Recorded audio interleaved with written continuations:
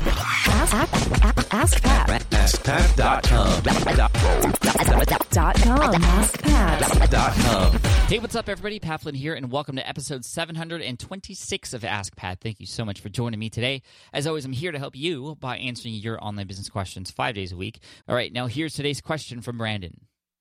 Hey, Pat. My name is Brandon Shaw. I have a blog and podcast at startupmusician.co, and my question for you is this. At what point should you develop your first product to sell to your audience?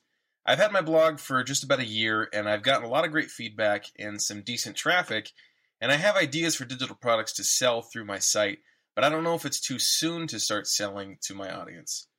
Do I need a certain number of visitors per month, or comment like engagements on blog posts, number of email subscribers? What are your thoughts on timing of when to start selling a product through your blog? Thanks so much. Looking forward to hearing the answer. Love everything you do. You're awesome. Thanks. Hey, what's up, Brandon? Thank you so much for the question. I appreciate this, and I think a lot of people will appreciate this too, because this is a question that likely is to be on a lot of people's mind. At what point do you start selling to your audience? Now, if you've built an audience first, you actually don't really need a very large audience in order to sell, because who knows, there might be some people in that small audience of yours that could truly use your help, and you can use their help to create a product that would then serve all the other people that are coming in the future. One thing that I wish I did sooner was create products of my own. This is across all of my websites. I wish I had gotten started selling sooner. And there's a lot that goes into that. There's the mindset of, well, am I qualified to sell? Am I going to sell something that's actually useful? And I have actually a great book about how to validate your product ideas. And this goes for people who are just starting out or people who have had businesses and audiences already. You can validate your ideas and make sure that they're ones that your audience is going to pay for first before you actually spend all that time and money and effort actually developing it. So even before you develop, you should first test your product idea. And one thing I would recommend doing is actually trying to get an audience into a webinar where you're giving away free information about this thing that you're putting together, or this kind of information that you have to offer.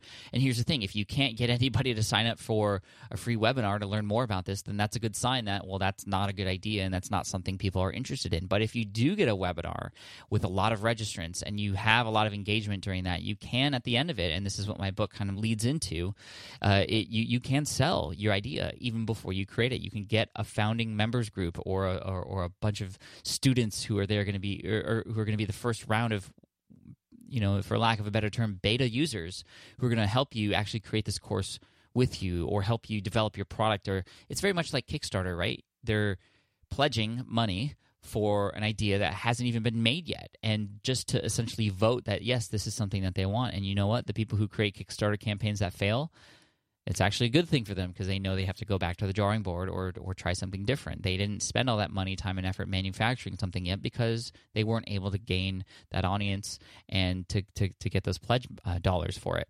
So how much of an audience do you need? Well, I would say that if you have an email list of 100 people, that's enough for you to potentially have an idea that you can then sell to them. And yeah, you're not going to get 200 customers in your first go-around. I mean, that could potentially happen, and I've seen it happen before, even with small email lists. We've talked about small email lists quite a bit. Brian Harris did a podcast episode with me back a while ago, and he's over at videofruit.com. He talks a lot about how he's helped people, and even himself with some of his other businesses with small email lists, have been able to make big-time dollars. So there's a lot of things you can do there. I wouldn't let the audience size stop you, Brennan. I would just start to utilize that audience. And because it's small, you actually have an advantage because you're able to chat with these people. You're actually able to connect with them one-on-one and ask them questions like, what are you struggling with? What's something I can help you with right now? And like I said, if you can get a few people onto a webinar, for example, or start to direct message a few people who are interested in a particular topic, you can then say, hey, if you want to be one of the first 10 members of my new course, or do you want to be the first 10 to actually take part in this product that I'm creating? And if I get 10, I'm going to do it. If not, then I know it's not something I should do. And that's a quick and easy overview of what I talk about in my book, Will It Fly, at willitflybook.com. But at what point should you develop your first product to sell? I think as soon as possible. And that's I would say, if you want to put a benchmark to it, 100 emails on your email list. You can begin to start determining what it is that you could sell. And again, from that point forward, you're just adding zeros to your email list and dollars in your pocket if you have something that's actually serving your audience. So Brandon, I hope that answers your question. Best of luck to you. And I want to send you an Ask Pat t-shirt for having your question featured here on the show. And for those of you listening, if you have a question that you'd like potentially featured here on the show, just head on over to AskPat.com and you can ask right there on that page. Thanks so much. I appreciate you. And here is a quote to finish off the day by Meena Kapoor, the founder of Oye Help. I asked every stupid question in the book because that's the only way to learn. Cheers, take care, and I'll see you in the next episode. Bye now.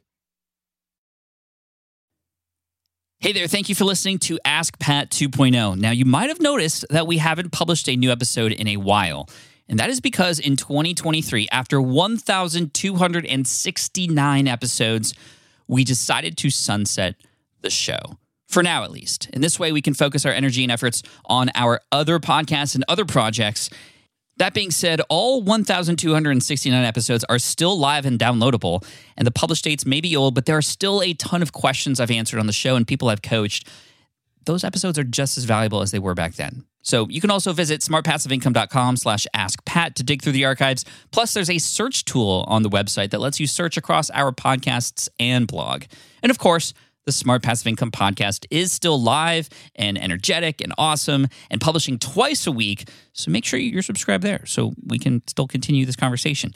And we have some of the foremost experts and thought leaders in entrepreneurship on the show every single week, so you definitely don't want to miss it. Again, check it out. It's the Smart Passive Income podcast. Just find it wherever you're listening to this podcast. You can find it there as well.